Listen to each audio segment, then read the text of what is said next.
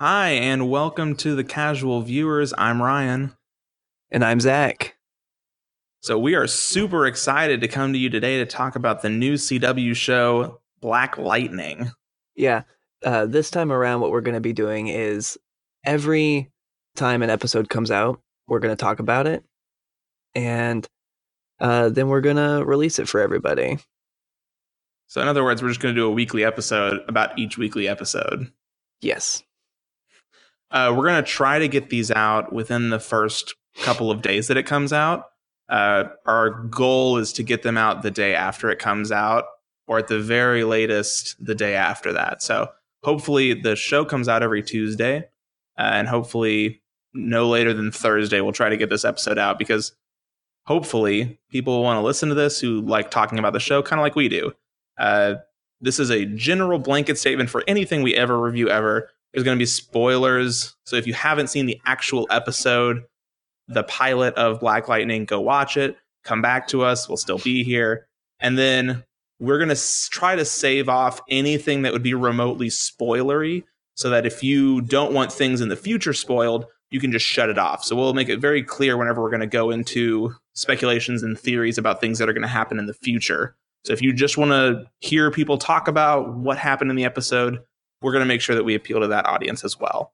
So for people who don't know anything about Black Lightning, and I certainly didn't, I had never even heard of this character prior to a couple months ago whenever they released it at Comic-Con.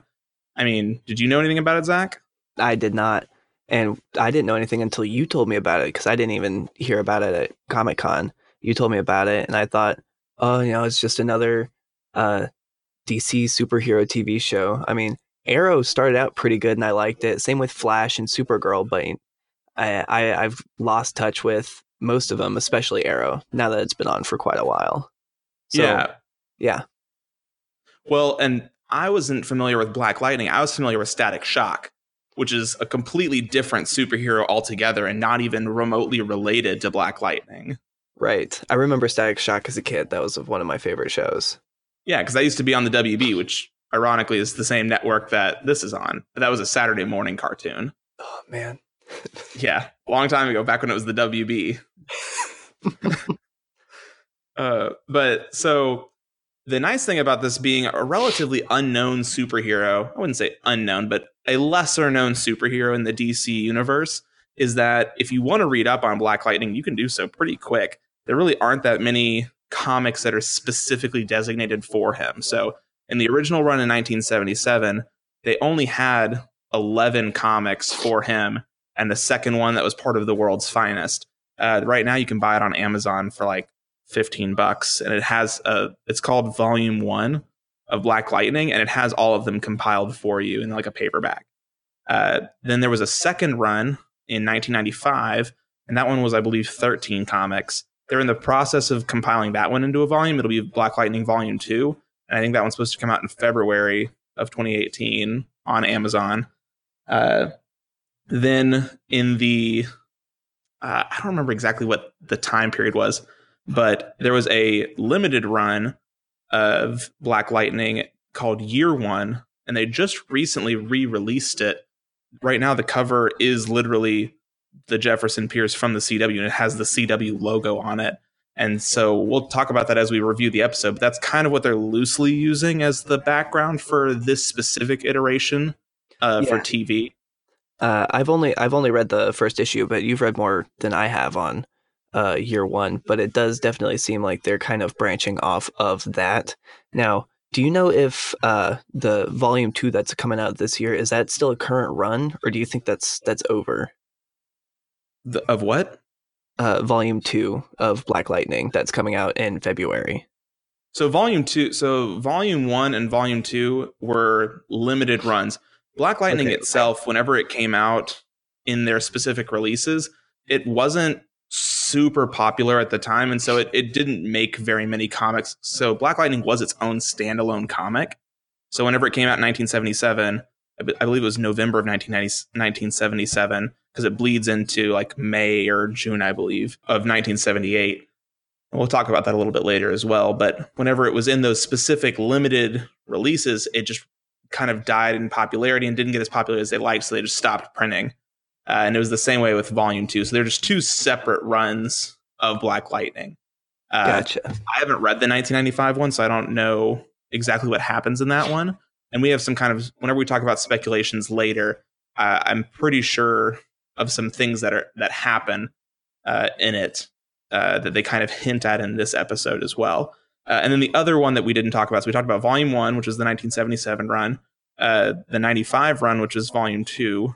We have Year 1, which won a bunch of awards, and that was the 6-comic limited run. And then there was also a 6-comic limited run in the New 52, which was not the most current revamp of DC Comics, but the one before that. So the one now is called what? Rebirth? Is that what it's called? I believe that's what it's called. DC has been doing a lot of rehauling recently. Yeah. But in the most recent Rebirth, which is, I think, called Rebirth, as far as I'm aware, Black Lightning isn't in it yet. But in the one before that, the most not recent Rebirth, that was called the New 52. And Black Lightning had a 6-comic run, and it's called Black Lightning and Blue Devil. So if you look that up, it's also on Amazon. You can read through it real quick. Amazon, not a sponsor, but if you want to be. Please. And thank you. So if you want just like a brief, non-spoiler history of Black Lightning in terms of like who he is in the comics, we can just give that real quick, just so you kind of know. So they kind of hinted at it throughout the episode, but like they mentioned that he's an Olympic athlete. So basically, Jefferson Pierce was a really talented athlete in high school. He was a high school basketball player at Garfield High. Then he went on to get a teaching degree from Kent State University. In between all that, he also was an Olympic medalist in the 1968 and 1972 Olympic Games. He was a decathlete, so he did the throwing, the running, all that jazz. Then after he finished all of that, he got his teaching degree from Kent State, and then he went on to teach at New Carthage High, which is in the same city. And then after that, he went to go teach at Garfield High. And so he was a teacher before he was a principal in the original run. So in the original run, he wasn't a principal. He was just a regular teacher at Garfield High. And then in Year 1, which is kind of an origin along the same timeline as the original origin. I would say yes to that, most definitely. Yeah, it's kind of fuzzy with the origin overlapping in them. But in the Year 1, he's a principal, and in the 1977 one, he's just a teacher. But either way, he's at Garfield High. And then the origin for that they haven't really talked about in the show at all is in his initial origin. Whenever he gets back to Garfield High for the first time, there's a student who's like the rising athlete of Garfield High at the time. And Jefferson Pierce kind of takes a liking to him and kind of tries to mentor him. And then the 100 gang, which is also in the comics and is like the main foe, the 100 gang kills him. His name's Earl Clifford. And so he's kind of what starts Jefferson Pierce on his path. And we'll talk about his path to becoming Black Lightning. Yeah. And the way that he has his superpowers is a little different in each of the comic iterations. So in the Year 1, which is kind of the one that they're using in this show, Jefferson Pierce just kind of has superpowers. Like he was born with them, and then he kind of gets gadgets that enhance his abilities. But in the original run, Jefferson Pierce is just a talented athlete, starts being a vigilante, kind of like Batman, to get like vengeance for Earl Clifford. And then in the process, discovers he has superpowers because he has an electromagnetic belt, starts absorbing the power from it, realizing he's getting more powerful the more he uses it, and then discovers he has superpowers. But he doesn't just... So it's kind of like an awakening, sort of like he unlocks his powers. Yeah, and I really liked that because as far as I can remember, that's the only superhero that I can think of that started fighting crime before he was a superhero and then didn't have some accident that gave him superpowers. And then he was like, oh, I'm a superhero now. It was like, oh, I'm a really talented superhero. By the way, now I got superpowers on top of it. Cool story, bro. Yeah, that's actually really cool. I like the difference between that or just being I'm super rich and I'm Batman kind of Yeah. approach. Yeah. Well, and the interesting thing too is the reason that this all got started was because up until this point, there really hadn't been many African Americans featured in the comic book worlds in either Marvel or DC. So the person who started all of this was Tony Isabella, who originally worked for Marvel and kind of worked with some of those comics. At the time, they had like Luke Cage and a couple of other Marvel superheroes who were African American, and they weren't really ready to have a front runner, like have their own comic African American superhero. So whenever he went over to DC, they had already had something in the works called the Black Bomber, which is a terrible idea for a superhero, as you'll hear in just a second. Have you heard about this, Zach? I have not. So the Black Bomber was was a character that the base character was a white racist who, when he got, I think it was like when he got mad or something, he became a black superhero. Wildly terrible. And basically, the DC people realized this was wildly racist, wildly inappropriate, and they didn't make this an actual person. So when Tony Isabella came over from Marvel, he really liked the idea of the superhero side of it. And he was like, just cut away they wanted this to be an actual superhero. And so they cut off, Tony Isabella proposed, get rid of the white racist part and just keep the black superhero part. Like, yeah, let's get rid of the white racist. Yeah, he was like, you have a great superhero right here. Just make this person a superhero, give him his own comic. And so he kind of helped foster the African-American leading main superhero. Because at the time they had Jon Stewart, but he wasn't featured like he was now. Like nowadays, Jon Stewart, Black Green Lantern is a huge Green Lantern, like one of the main ones. Like him and Hal Jordan are kind of like to me, Jon Stewart is like our generation's Green Lantern more so than Hal Jordan because he was the one who was in all of the shows. So we grew up with like the Justice League show, the animated Batman series, all of those. And it was always not Hal Jordan, but it was Jon Stewart Green Lantern that was in all of the shows growing up. That's you know right. I mean? I remember that. I remember that most definitely. Yeah. And so that's kind of the origins from the comics of Black Lightning. But enough about history. Let's talk about the show, man. This was such a great pilot. Yes, I was kind of iffy when you said that we need to start watching this show because I've always kind of been meh right now towards superheroes because there's so many superhero movies, there's so many superhero TV shows, but this pilot really got me in and I was like, oh yes, my love for superheroes has been revitalized. So you've seen most of the CW shows that are superhero ones right now. So right now this makes what? 4? This is the 5th. This is the 5th superhero. Let's name them. Arrow. Yep. The Flash. Yep. Supergirl and the one in between. Legends of Tomorrow is the one that was in between. Legends of Tomorrow. That's what it is. Yep. And this is the 5th. So of those, I've seen all of the pilots. I actually just started watching Legends of Tomorrow this week to kind of catch up to where they are currently because I heard it's actually really good.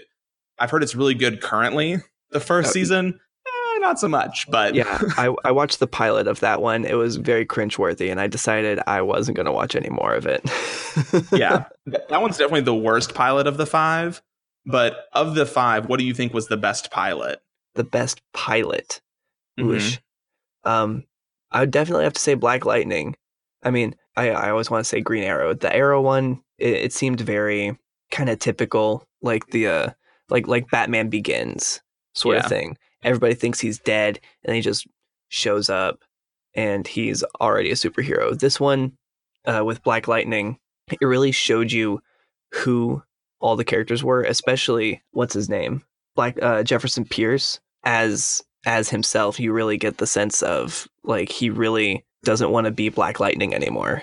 And then at the very end, spoiler, he decides to become Black Lightning again. Well, and one of the interesting things, too, is this is an origin story that already had an origin story, too. Because, like, it's not like all of a sudden, oh, I have these new superpowers. I have no idea how to use them. It's like, no, I was a superhero. I decided I'm not going to be a superhero. And then I'm, like, slowly realizing throughout the episode, you know what? I got to be a superhero again. Guess I got to do it. Which is kind of different from most origin stories. And what I liked was he didn't decide that he needed to be a superhero again. He decided he needed to go save his daughters, and he knew he had to use his powers to go get his daughters. Even whenever he decides to stop using his powers and stop being Black Lightning, he did it so he could have a family, which is different. Usually you never really see people who just decide to stop being superheroes. I mean, Superman never really stops being Superman. The Flash does it. That's kind of the thing with the Flash, is that a lot of the Flashes, they kind of give it over to the next generation of the Flash and they take over the cowl. So that's kind of the interesting thing about that superhero group. Kind of the same thing with Green Lantern. They give their ring to the next person. But, Right. But yeah, no, I think this one probably beats out Arrow. Arrow is kind of in its own category, though, I'd almost say, because really that pilot and that whole first season really is what started off this whole revamped, renewed sense of television superheroes. Because really up until that point, there really wasn't much since like Smallville. Smallville was kind of its own entity. That's right. On the CW also, which is its own great show, and I'm sure we'll talk about all the time because it's my favorite. But since Smallville, they really didn't have much, and Arrow kind of restarted all of it, and then from there they had Flash, which snowballed into Legends, and then CBS had Supergirl, but then CW picked it up, and so now they just have this unstoppable Greg Berlanti brainchild that all kind of blends together. But this one, I feel like the writing was just so on point. They had so many great political references. They had such great writing that honestly, if anyone listening is caught up on Supergirl, man, the third season of Supergirl right now, their writing is just as good as this. And this is, if not as good, it's better. So, I mean, if the rest of this show is as good as the writing was in this pilot, this will easily be the best superhero show on the CW this season. No doubt. But let's talk about some of the opening. I love that the first words of this show is literally the mantra of Black Lightning. In every comic that I've read, that's like the opening thing, is that his motto is, "Justice like lightning should ever appear, to some men hope and to other men fear." It's literally on the cover of the origin comic book. Like, it was on the front cover. I also like that the person doing the monologue was not Jefferson Pierce. Yeah, because that tends to be the style of the CW shows, is that each main character does their own monologue. Like, my name is Barry Allen and I'm the fastest man alive, or my name's Carrie Danvers and I'm Supergirl, or whatever. Like, everyone does their own monologue. And so this was a little refreshing that it wasn't Jefferson Pierce, it was the daughter, Jennifer, who did the monologue. Yes, the younger of the two daughters, Jennifer Pierce. Yeah, the Disney Channel star. I was looking up the IMDb of a bunch of these people, and that she's been on so much Disney Channel stuff. Ant Farm was the big show that she was in. She was in the newest Descendants. But anyway, the poem was like super cool, like homage to everything that was from the comics. Another thing that was cool from the comics is from the police station, they had a bunch of nods to the comic right off the bat. You heard on the TV, they were talking about Inspector Henderson, who in the comics, in both year one and the original one, he was the detective or the inspector who was hunting Black Lightning once he became a vigilante. He was the person in charge of the task force to try to bring him in. So it sounds like he's kind of like Batman's Gordon. No, because he doesn't team up with him. Like, he's literally hunting him. Oh, okay.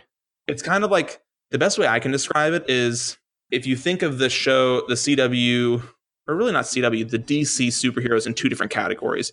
You have the vigilantes and you have the superheroes. The superheroes are your kind of pure, they don't want to do harm to the villains, even though they are villains. So like your Superman, Supergirl, Flash, their morals just prevent them from doing any harm to anybody. And so the public and the police force love them. That's kind of one side.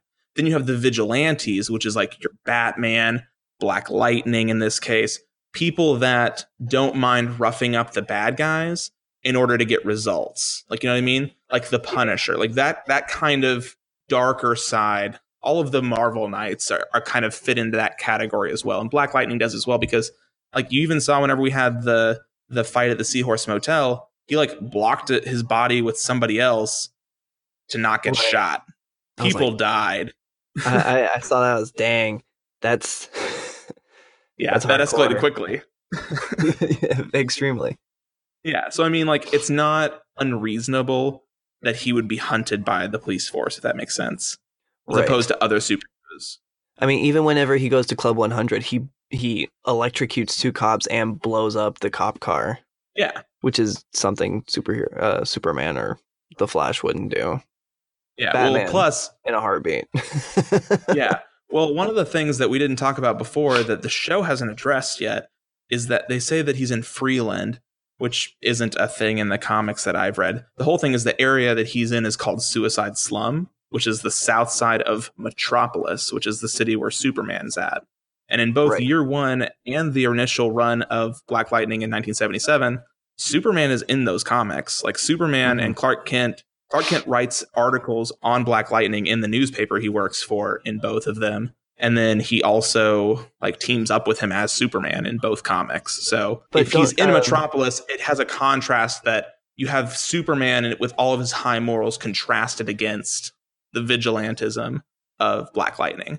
And they kind of talk about that in the comics a lot. And they even talk about it in the TV show. They had the guy on the TV saying, "Oh, well, there are all these other people who have superpowers, and we don't have problems with them. But if he's black, then we got problems with him." But I mean, one doesn't harm people and one does. So I understand why the police are going after one of them when they're in the same city, having that stark contrast. You know what I mean? Yeah. And is in the show, don't they also mention that they are in Metropolis? I was listening for it. I watched it twice and I didn't hear them mention the word Metropolis once. Did you? It might have just been me reading the comic, but I thought that they said this is the part of Metropolis that the superheroes don't go to. The superheroes don't pay attention to this. You can corroborate if that's from the comic or not. That's definitely in the comic. In year one, they mention that. Okay, then it's from the comic. Yeah, I don't think they mentioned the word Metropolis in the show at all. And that's something we'll talk about later is like for crossover purposes. This is the Greg Berlanti CW universe, DC universe. So when we talk about what TV shows he could cross over with, it establishes which world he's on. And so we'll talk about that later for multiverse purposes. But yay, DC multiverse. So we still haven't left this police station scene yet. They also have the wanted poster for Tobias Whale, like right off the bat. Yes. You know right off the bat that he's a villain. And I said, which is completely different from the comics already. So you can see that they're kind of taking their own route because in the comics, he's the city councilman. Well, that's what I was going to say, where it's a little different because in the original run, he's not an elected official. He's straight up gang boss. Yeah, he's like Kingpin, basically. Yeah, he basically is Kingpin. Like if this is Daredevil, Black Lightning is Daredevil, and Tobias Whale is Kingpin. Like that's kind of like the perfect analogy for Marvel DC. Back and forth in terms of like hero villain antagonism. But in year one, that comic, he's an elected official for the city government. I don't remember if he's a mayor or a city councilman, but he is elected. And in the year one comic, he's running for re-election at the time Black Lightning starts. But in the original comic, he's not anything. He's just a gang boss. So it's kind of, I'll be interested to see where they go with it. But I mean, the fact that he's wanted for murder, I doubt he's a city councilman in this iteration for the TV. And I also like on the wanted board, it shows Black Lightning, but to me it looked like the very illustrated comic book version of Black Lightning. Yeah, it did. I loved it. And then also I loved the banter back and forth between Anissa, the older daughter, and Jefferson Pierce when they were in the car leaving. Like when they were just having like a quote off between both of them, and one was like, "Oh, Martin Luther King," and they just went back. It was perfect. And that's what I mean about like really well written. Like I loved that. That was probably one of my favorite scenes of dialogue in the entire episode. It was beautiful. And I feel like before we even see Anissa on screen, we already like get what type of character she is because her younger sister Jennifer refers to her as Harriet Tubman, and they're busting her out of jail because she was at a protest against the local gang, the 100. So we already get the sense of what type of person she already is, really building out these characters before we're even 10 minutes into the show. Yeah. No, this entire episode like just has the essence of girl power. Like I feel like they're trying to set that up, that there's so much strength in all the women of this show that they're really trying to get that across. Like both daughters, even his ex-wife. every girl in this show. But like the perfect example, whenever they're in the club, the girl's like, I'm not gonna be dragged into any of this. And she just like knees him in the crotch and walks out. Like there was so much strength for all the women of this show that I thought was really great, that they're sending a great message to the younger generation that I really appreciate. Mm-hmm. Like they ain't taking nothing from nobody. Yeah. And we didn't say it before, but if you've never listened to us before, which you probably haven't because we have 2 episodes out, this is a family-friendly podcast. So even if they curse in the show, we're not going to curse on this show. We're going to try and keep it family-friendly and things like that. We will try our best. Our darndest. Yes. But yeah, and I love that Jennifer is a track athlete because she's like her dad, that he was this talented runner, and so is she. I did think it was interesting, though, that Lynn had divorced Black Lightning, Jefferson Pierce. Yeah. And that they had like the joint custody. I thought that was a really interesting way that there was a strain on the relationship from him being a superhero, and she just couldn't take it. Like, you never really see that. There's a lot of like dysfunctional relationships where the spouse really just kind of gets shafted a lot, and they're just kind of like, well, I guess he's just got to be a superpower person. Like, I'm just gonna chill and be at risk. Like, she's like, no, I'm not having any of it. Mm-hmm. And she divorces him. Yeah, she says, no, you choose one or the other. And he promised not to be Black Lightning. He broke the promise, and she said, I want a divorce. Well, and then I also love this show is just trying to like break all sorts of stereotypes and just kind of, again, just show a great family story, that they show a divorced family that is functional, which I feel like you rarely see in TV. Like normally whenever you see a divorced family, there's always all this crazy drama and all this. But I mean, they're both great parents to their children as divorced parents, which I think, again, sends a great message that I'm so glad they're doing this with the show. And it was interesting because in the original run of the comics, Jefferson Pierce wasn't married to Lynn. In the comics, her name's Lynn Stewart. In this show, she's Lynn Pierce. But Lynn Stewart just had a thing with Jefferson in the past. They were in the process of getting together, and then the comic run ended, so they couldn't flush it out. In year 1, at that time, they're married, and they have Anissa, and Anissa's a young girl, and they haven't even had Jennifer yet. So this is why I kind of think they're using the year 1 as kind of the basis, because it kind of fits along that same kind of timeline-ish of where Anissa's a young girl, Jefferson Pierce is becoming Black Lightning, and it kind of flushes out with that from that standpoint. Yeah. And go back to the show, trying to get the timeline of how all that stuff happens. Now, I do know that they said like he has been the principal of the school that he's a principal at for 7 years, but I thought I might have heard someone say about him not being Black Lightning for 9 years. That's correct. I don't know about how long they said he was a principal in the show. But I know whenever he comes in the year 1 comic, he's coming to be the principal at the same time he's becoming Black Lightning, if that makes sense. Like, he had literally just started his job as principal, and within like a very short time, like days of him starting as the principal, Earl Clifford dies, and he becomes Black Lightning to get vengeance for Earl Clifford. And he kind of references that in the show, that he started Black Lightning to get vengeance, like to kill people. He even says he started to kill Tobias Whale. That was Tobias. Yeah. And then he kept going just to keep his part of the city safe. But I mean, he even like admits that he was doing this for the wrong reasons. But I would like to point something out, though. He said, because he's talking to basically his Alfred equivalent about killing Tobias. And he said at first it was to kill Tobias, then it was to deal with the gangs and everything like that. So I guess my question is, does he think that Tobias is dead? Probably. Yeah, even though Tobias is still up on the wanted posters, maybe it's just because they haven't found his body. Because no, I don't think he is. I don't think he is dead, because in the comics, the way it works is he gets Tobias arrested, and then Tobias escapes. So I don't think he kills him at any point in either comic. I mean, he saw the wanted poster, so he has to know he's alive. I don't think he thinks Tobias is dead. Okay. I think he's laying low, and no one knows where he is. But okay, so the first big fight scene, which was great, was the Club 100 fight. Mm-hmm. So we already talked a little bit about how, he uses lightning for the first time. We already talked a little bit about how Jennifer's awesome, stands up for herself, #girl power. And then I guess they're going with the year one superpower set where he's literally, at this point, he's already developed all of his superpowers. He knows he has superpowers and he's just using superpowers without any sort of gadgets or gizmos or anything. Like he absorbs tasers just because he can. And then he's running super fast because he can use his lightning to run fast. So, I mean, he's already a fully fleshed out superhero at the start of the episode. And he's clearly an expert martial artist.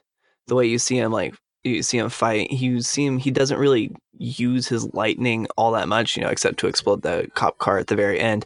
It's just like, it looked like little, in comparison, tiny shocks whenever he makes contact with somebody with his fist. Yeah, I mean, he's using it to run faster. But like I'd said before, he was already, in the initial run, he was already a very talented athlete before he got his superpowers, if they go that route with it in this story. So, I mean, he doesn't need his superpowers to just beat up bad guys. He was already doing that without superpowers. So I don't think he's like an expert martial artist. He's not Iron Fist or anything like that. Like, he's just a talented athlete and he's just running around them and stuff. And now that he's a fully fleshed out superhero, he's just using his superpowers to run faster. Which, by the way, one of my pet peeves, we talked about this with Star Wars, the way he did a phasma. He pulled a phasma. He was literally standing next to the guy. The lights go out. He punches him. They hear a noise. The bad guys come out, and he's like across the room. I hate when they do that. It drives me bananas. Like, you were literally standing there. Just punch them when they open the door. Like, why do you have to? I know it looks cinematically cool that he like comes out of nowhere and does like a Batman Begins type thing with the lights out, and he punches down the bad guys one at a time. Like, I get it. It looks cool, but like, you were literally standing right there. You could literally just punch each of them in turn. It's over, grab your daughter and leave. Like, why? Right. And you can't say it was because, he didn't want them to know his identity. 2 cops literally looked him in the eye when he shocked them. How does that not give away your identity? Exactly. But it was dark. Who knows? I guess. But one of the things we didn't talk about in the history of Black Lightning was Gamby. So he gets shot at the Club 100, goes to Gamby's tailor. In the comics, there's 2 different origins for Gamby in relation to Jefferson Pierce. They're both kind of the same deal in that Gamby is the father figure that Jefferson Pierce didn't have. So ever since he was like 12 years old, Gamby was a father figure to them. In the original comics, Jefferson and his mom lived above Gamby.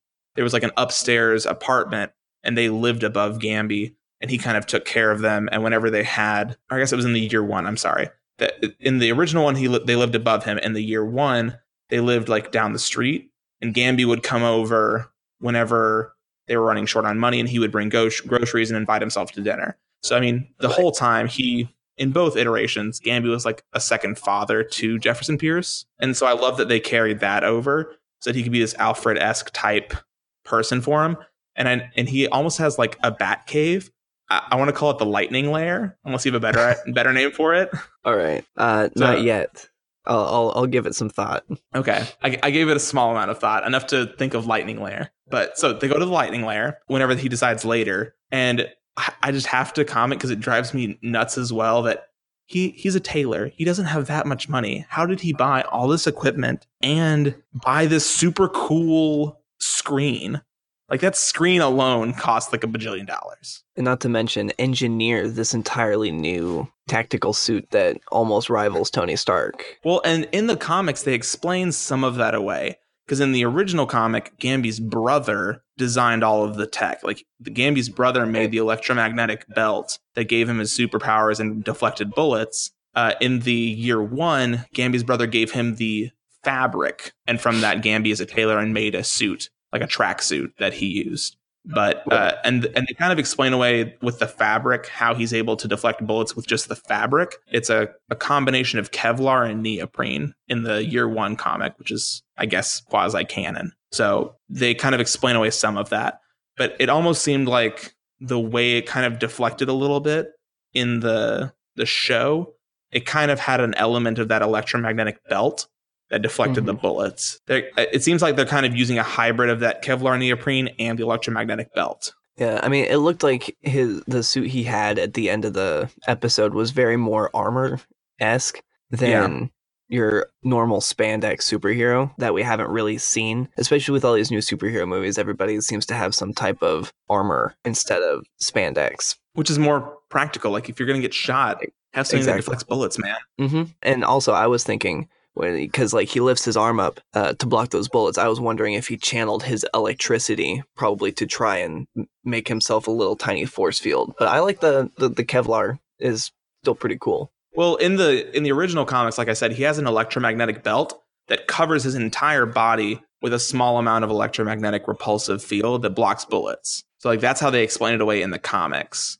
Okay. And then in the year one, he like his suit itself is Kevlar. So I mean, it kind of has a little. It seemed like in the show they kind of used a little bit of both. It wasn't really clear how exactly his suit was deflecting bullets. Right. But I did appreciate all of the whale jokes they made that were small and subtle. Like they dropped a guy in a piranha tank before they showed him. He shot Lala with a harpoon gun. Yeah. Which I was not expecting. I thought that was just a regular gun, and then a harpoon came out, and I was like, that's awesome. Like, oh, that's a harpoon gun.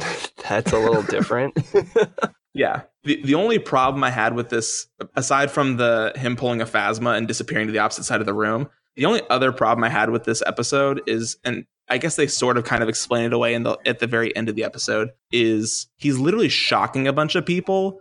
Me being a medical student, like in my mind, I just think, man, you're causing so many arrhythmias and you're just like killing people on accident, even if you're not trying to kill people. Like he just like walks by and just shocks a random guy who is at the motel, like the random white guy who just like walks out almost in the nude. You're just like, shock. Oh, yeah, that guy. You could have just killed that guy accidentally because you just shocked him. Like you're literally sending bolts of lightning through him. So that was something that bothered me. But I guess he's able to control it to some degree. Because like whenever he lifts up Will and just holds him there for a while, whenever he drops him, you can see his shirt. It burned through the first shirt, but not the second undershirt. So I mean, he's obviously able to control it to some degree enough that he can control the depth of it and like how the lightning goes. And that's like his superpower, is being able to control lightning. Yeah, he was actually holding him up off the ground, and electricity was not going through his body. Yeah, but I mean, other times he straight up just electrocutes people. Like whenever you see the footage of him stopping the robbery, he like knocks down the two people and then just like straight up just turns around and shocks them with lightning. Like there's no reason to shock them with lightning. He just like shocks them with lightning. But that was all I had about the episode. Overall, great episode. Oh, and then there was also the teaser at the very end about Anissa. The big cliffhanger. Which we'll go into talk about speculations, but did you have anything else to talk about the episode that's non-spoilery before we move on to spoilers? I just have to point out that my favorite part of the episode overall, which calls back to, girl power stuff, is when, what's his name? Jefferson Pierce. I'm going to remember his name eventually. He looks back at his ex-wife. He says, I'm going to go get my girls. She says, yeah, you go get our girls back. Like he looks at her to get the okay to go be Black Lightning again, to get their girls back. Yeah. No, overall, solid pilot. Definitely one of the best, if not the best pilot of the CW superhero shows. If for some reason you listen to this entire episode, sans spoilers, and you just haven't seen this episode yet, first, shame on you. Go watch this episode because it was glorious. And then stay tuned because we're going to talk about some spoilers. Woohoo. So I thought a great title for this segment would just be called The Enlightening. Seems appropriate. Lightning puns. Yes. So first, you said you didn't, we talked about this a little bit before we started, and I didn't give it away entirely because you said you didn't catch this. But first off, you have the spoiler at the end of the episode where they have Anissa having superpowers where she breaks off the sink. So in the comics, I believe it's in the 95 because it's not in year one. It's not in the 77 one because he doesn't even have kids in the 77 one. So it must be in the 1995 run that his children are superheroes as well. Anissa, the older one, her name is Thunder, and the other daughter, Jennifer, is Lightning. Those are their names. Thunder's superpower. Did you read up on this, Zach? I didn't. So I want to give my speculation first. After seeing what happened in the episode, we see her hands glow and then it just smashes the sink. My assumption is that it is shockwaves. You're close. Pulses of electricity, not physical lightning like Black Lightning. You're real close. So her power is that she can increase her physique so she can increase her density so that she's rendered almost indestructible. And as she walks and stomps the ground, she makes shockwaves. Like that's part of her so power. Cool. Yeah. So she's like super dense and can do things with, and that's why she's like, as she like pushes down more and more on the sink, it finally breaks off because she's increasing her density. Okay. So that's how that works. If they follow the same way it is in the comics, which I'm guessing they will, and her superhero name will be Thunder, then Jennifer's superpowers is that she's lightning, and basically she just has the same superpowers as her dad. The only thing is, for Thunder and Lightning, they won't have had the time to develop them like their dad did, and so there'll be kind of the trial and error period of them kind of using their powers for the first time. Right. Whereas their dad will kind of like mentor them, if that makes sense. So yeah, that makes sense. It'll be interesting to see that. But they straight up tease this within the first 5 minutes of the show. So whenever they have the cop pull Jefferson Pierce and the family over, which by the way was all sorts of messed up in the scene, a very political jab from the show. But the daughter straight up says, and I quote, I wanted to write it down to make sure I didn't say it wrong. This was the night in the rain with thunder and lightning as witness that Black Lightning was born again. Yeah. And I made sure to rewatch the entire scene and just pay close attention to the background noise. Not a single time, because it is raining the whole time, but not a single time in that scene do you hear a bolt of lightning and thunder. So literally, it is thunder and lightning as witness as the daughters. Isn't that cool? That is so cool. Which means that which means writing. Yeah, so, which means that the pilot was narrated from a future point. Mm-hmm. Which I mean they kind of usually are. Yeah, and I mean, it had to be anyway because she was like, this is the night that he became Black Lightning. So, I mean, it couldn't have been at the same time. But yeah, I thought that was like the perfect quote that I didn't catch the first time. I was like, oh yeah, it's raining. There's thunder. There's lightning. Yeah. Yeah, which is like a very big wink to people who know anything about Black Lightning and his daughters becoming superheroes. Yeah. But to the average viewer, it's just kind of, if you're not paying attention, you're just like, oh yeah, it's raining, thunder, lightning. Yeah. He's Black Lightning. Yeah, but basically it was thunder and lightning with like capital letters. Thunder with a capital T, like the superhero, with thunder and lightning as witness. I thought that was a great, very well written line. Mm-hmm. The other thing that I was super curious about is the two people who were the bodyguards for Tobias Whale, because I wanted to know who those are. My theory of who they look important. So I was going to ask who you thought the guy was, but I doubt you'd get it because you haven't read very far in the comics. So no idea. I figured he could have been one of two people, and I'd kind of cheated and used IMDb. If IMDb is accurate, then I know who both the people are. So the guy, I was really hoping it would be a guy from the 1977 comic. His name's Ned Cregan, who is the Cyclotronic Man.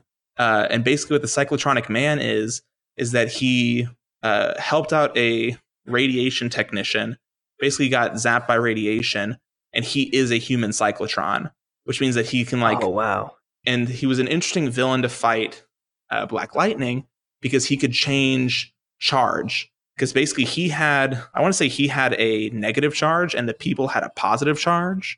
And so he could flip their charge to like repel them or pull them towards him. Yeah, he had a negatively charged electrical field around him, while all other people have a positively charged field. And he can change their charge from positive to negative to basically pull them towards or repel them, just like normal like electricity. So it was really interesting on how he does it. But then the way that Black Lightning beats him is he can change his own charge as well. And so while the Cyclotronic Man's trying to push him off a building, he changes his charge and goes in and punches him really quick. Something like that. Mm-hmm. So it was really interesting. And I was hoping that's who it would be because he kind of looks similar. But no, his name is actually Joey Toledo. So in the comic, have you gotten far enough to see Joey Toledo in the comic? I don't think that far. No, because because you just got to the point where Earl Clifford died. So in both Year One and 1977 one, Joey Toledo is the one who kills Earl Clifford. He's the one responsible. And so in the comics, his initial run isn't to go kill Tobias Whale. In the comics, his initial reason for becoming Black Lightning is to kill Joey Toledo, like to get vengeance on him for killing Earl Clifford, which is slightly different from the show. So, but in the Year One, spoiler because you haven't gotten there yet in the comic, but he kills, he turns in Joey Toledo to the police, And for the 100 to frame him, they kill Joey Toledo by electrocution to frame Black Lightning. Oh. Because he's getting to a point, at that point, he'd already been interviewed by Clark Kent. He'd written this puff piece about how him and Black Lightning really weren't that bad. He'd been turning in people of the 100, and he'd just been this growing force of good. And so the 100 wanted to set him up. So they killed Joey Toledo when he was turned into the cops, before the cops found him. And so Joey Toledo is dead in the comic that they're using as the basis, and he's not in the show. That's why I said before they're kind of using the year one as a basis, because they changed some things. Like, if he really is Joey Toledo, then the year one comic can't be 100% canon, because he can't be dead in the comic and alive in this, if that makes sense. Yeah. So that was one of the big things. The other one that was more exciting, that I'm more excited to see, is the girl. So who do you think she is? You won't know. Which girl? Oh, the girl? No. Yeah. Well, what do you think that her deal is? I don't know. She looks like one of those puppet master type people. What do you mean? I don't know. Like, she's got that the definite creepy vibe for sure. Like puppet master, or like one of those, the twins from The Shining.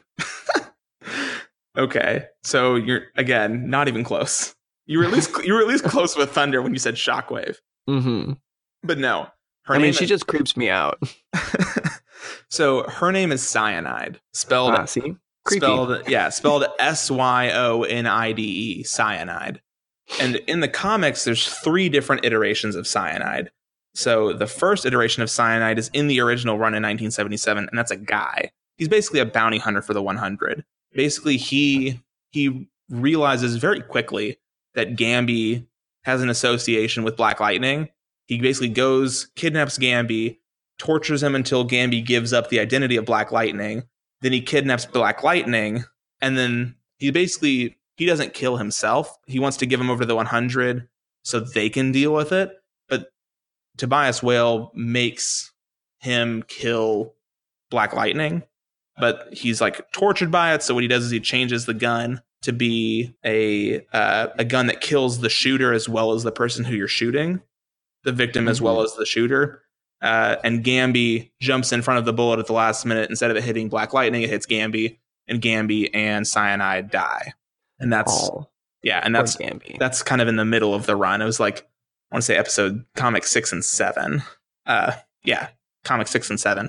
But that's not the Cyanide that we're getting.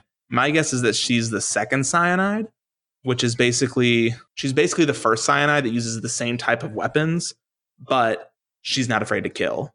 So she's basically like a bodyguard. And in the comic, she's a bodyguard for Tobias Whale. Mm-hmm. Like, that's her role. And she's just not afraid to kill. And she uses a lot of the same weapons. So the cool weapon that both Cyanides use is they have this cool electrical whip. And that's how they like do a bunch of their stuff. And they're almost like not quite as weaponsy as Deathstroke, but they just have a bunch of different weapons. She has a bunch of like throwing knives and some other guns. But her main weapon is an electrical whip, which is pretty cool. But yeah, as long as IMDb is to be trusted, those are the identities of the bodyguards. Awesome.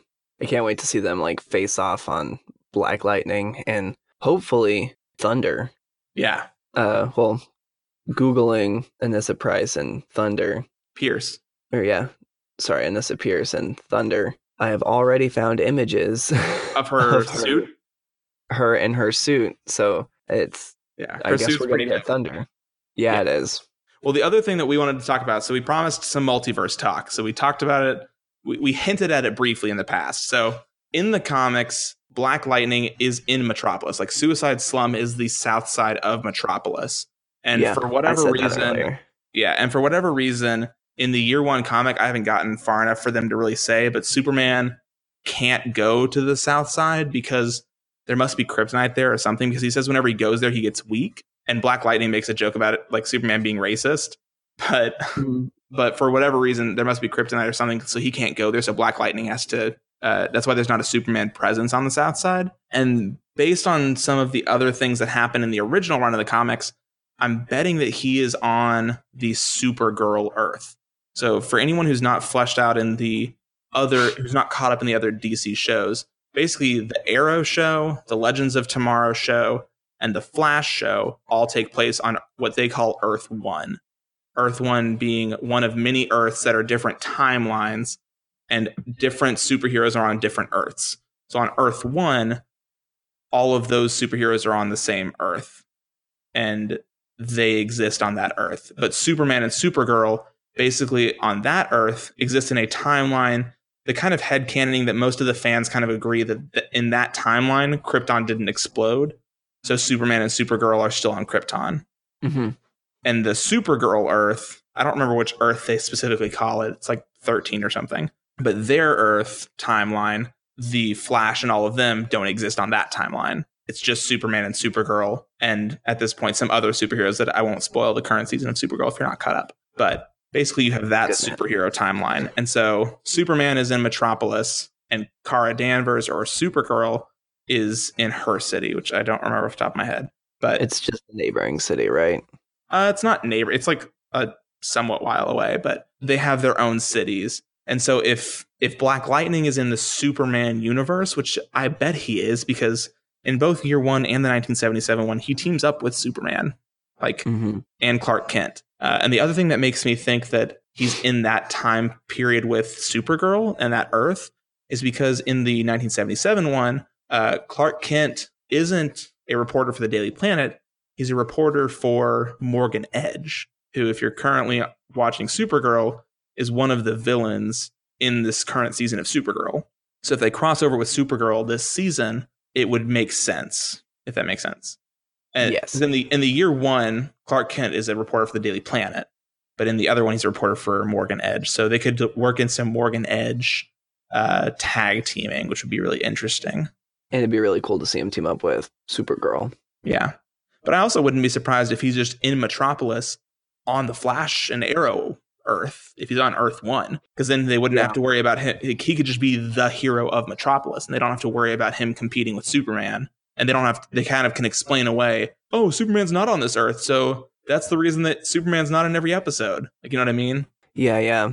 So I could easily see them explain it away both ways, but I just think it would make more sense if he's on the Supergirl Earth and gets some team ups with Supergirl, aside from the mega crossover event they have every year.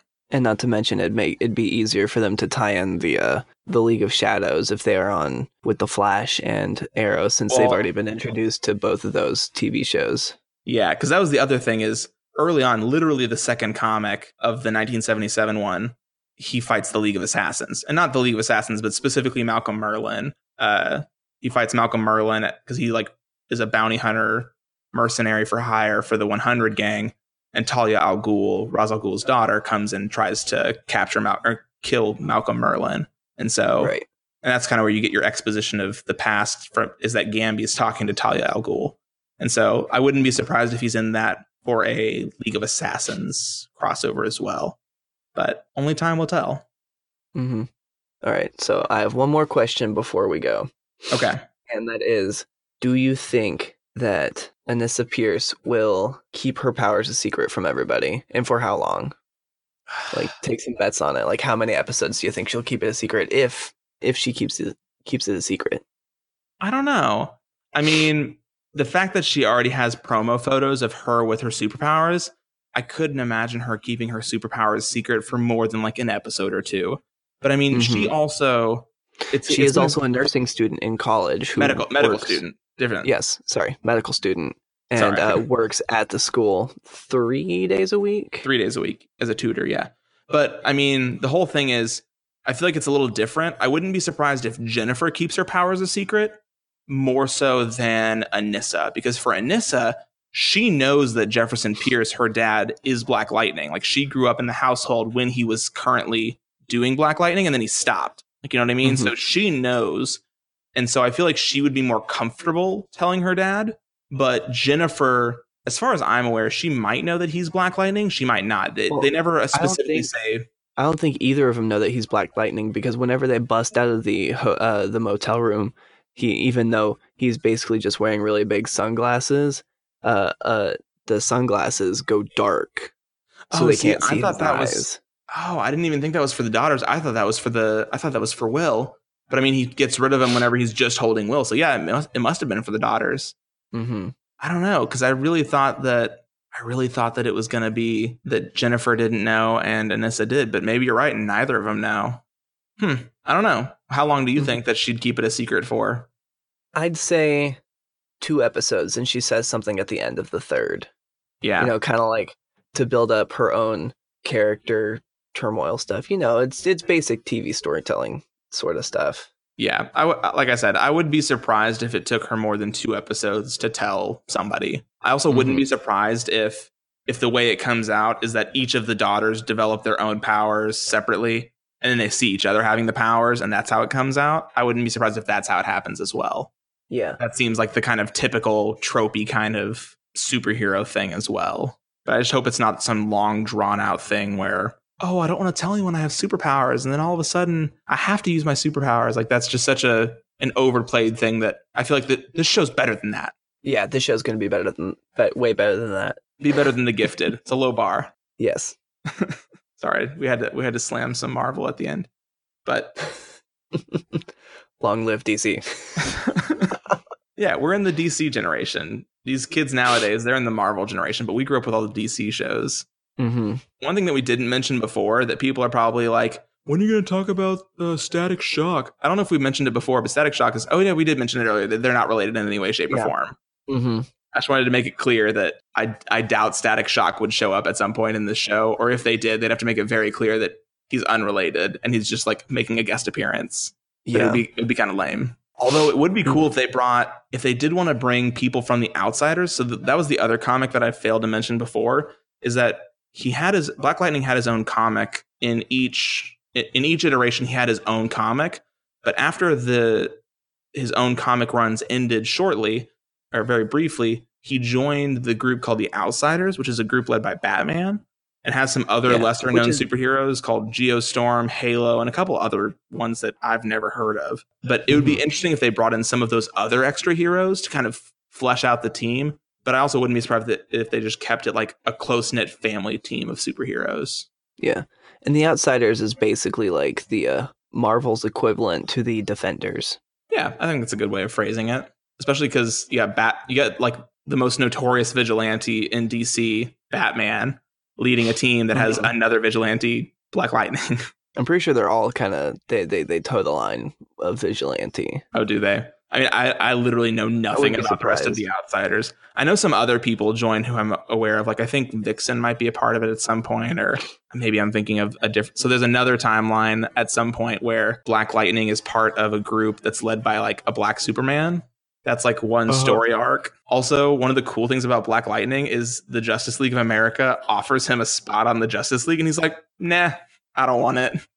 He turns down the Justice League. Okay, do you have anything else to talk about? No, I think that's it. I think next time it'll be a lot shorter since we don't have anything to talk about with the more so with the Black Lightning comics and his origins via the comics and things like that. So it'll be a lot shorter. Yeah, I mean, that was a good 15 minutes or so. But yeah. So if you want to check out the comics, I think Year One is a great start. Probably an even better start is the Volume 1, because the Year One is, as great as it is, has a problem with kind of blowing through the origin kind of quick. The Year One kind of, or not the Year One, the Volume 1 kind of takes its time with, because it's 12 comics versus 6 comics. So you have a little bit more time to flesh out the character, and the different things happen in each of them with different villains. So you kind of get a different experience with both comics, but both are great. Check them out. The nice thing about this, as opposed to other DC superheroes that Zach and I talked about before we recorded, is that there's just so few comics with Black Lightning as opposed to other major characters. Like, trying to catch up on like all Superman's ever written or all Batman's ever written, or if you wanted to watch the Flash show and read all the Flashes, like there's just so many. You just get inundated with so many comics and so many different alternate storylines and whatever. This one, there really aren't that many, so you could probably blow through them pretty quick. So if you're interested in reading them, check them out. Most of them are on Amazon or will be soon. And I guess the best part is, it's also a TV show, so it's not required reading. Yeah. If you want to follow us on Twitter, we are at Casual Viewers. On Instagram, we're at The Casual Viewers. If you want to email us with your thoughts on the show, we'd love to hear it. Our email is thecasualviewers@gmail.com. If you have something you'd like us to review, currently we're working on trying to figure out how we're going to record our reviews of this year's 2018 Oscar Best Picture nominations. So What? if you have some thoughts on the Best Picture, what you think should win, your thoughts on a specific movie, we'd love to hear it. We'd love to talk about it on the show. Or if there's just a show or movie you just want us to review at some point, we'd love to hear your suggestion and maybe we'll do it. Or just email us and say hi. We haven't gotten any emails yet. We're lonely. Email us. That's it for us. We'll see you next week. Until then.